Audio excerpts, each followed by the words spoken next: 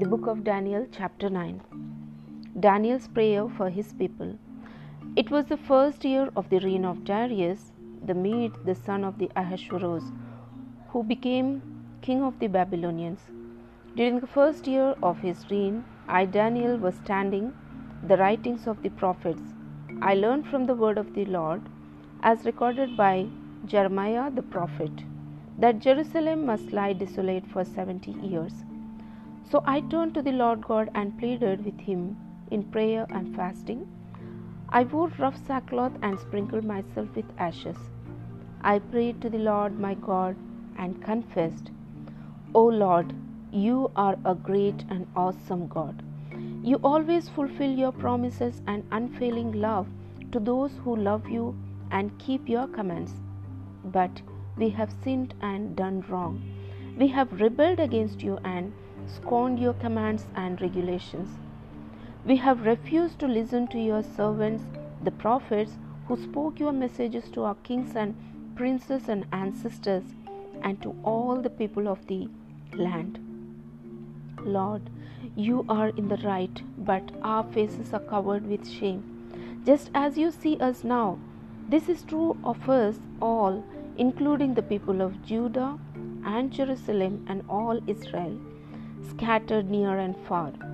Wherever you have driven us because of our disloyalty to you, O Lord, we and our kings, princes, and ancestors are covered with shame because we have sinned against you. But the Lord our God is merciful and forgiving. Even though we have rebelled against him, we have not obeyed the Lord our God, for we have not followed the laws he gave us through his servants, the prophets. All Israel has disobeyed your law and turned away, refusing to listen to your voice. So now the solemn curses and judgments written in the law of Moses, the servants of God, have been poured out against us because of our sin. You have done exactly what you have warned you would do against us and our rulers. Never in all history has there been a disaster like the one that happened in Jerusalem. Every curse written against us in the law of Moses has come true. All the troubles he predicted have taken place. But we have refused to seek mercy from the Lord our God by turning from our sins and recognizing the truth. The Lord has brought against us the disaster he prepared, for we did not obey him, and the Lord our God is just in everything he does.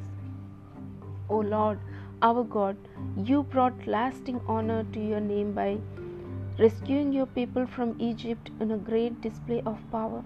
But we have sinned and are full of wickedness.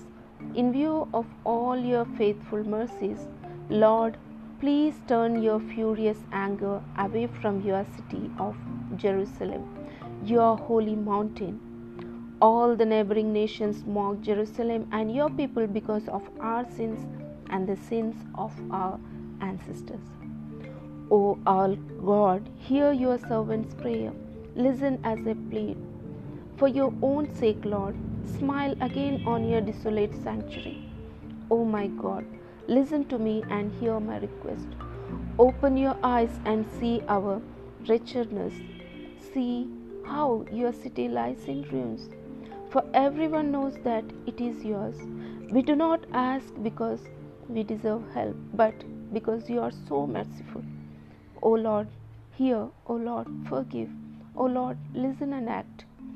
For your own sake, O my God, do not delay. For your people and your city bear your name. I went on praying and confessing my sin and the sins of my people, pleading with the Lord my God of Jerusalem, his holy mountain.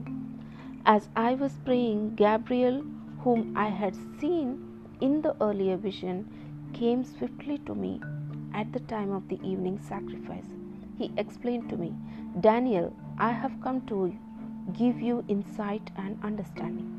The moment you have began praying, a command was given. I am here to tell you what it was. For God loves you very much. Now listen, so you can understand the meaning of your vision. A period of 70 sets of 7 has been decreed for your people and your holy city, to put down rebellion, to bring to the end to sin, to atone for guilt, to bring in everlasting righteousness, to confirm the prophetic vision, and to anoint the most holy place. Now listen and understand. 7 sets of 7 plus 62 sets of 7 will pass from the time the command is given to rebuild Jerusalem until the Anointed One comes.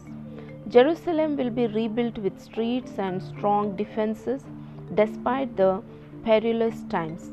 At this period of 62 sets of 7, an anointed will be killed, appearing to have accomplished nothing, and a ruler will arise whose armies will destroy the city and the temple.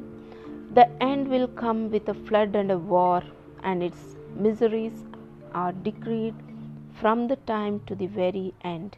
He will make a treaty with the people for a period of 1 set of 7. But after the half this time, he will put an end to the sacrifices and offerings. Then, a climax to all his terrible deeds, he will set up a sacrilegious object that causes desecration, until the end that has been decreed is poured out on the defiler. Here we end the chapter 9 from the book of Daniel. We'll continue the scripture reading from the Bible, the book of Daniel, chapter 10, in our next episode. Till then, God bless you all. Bye.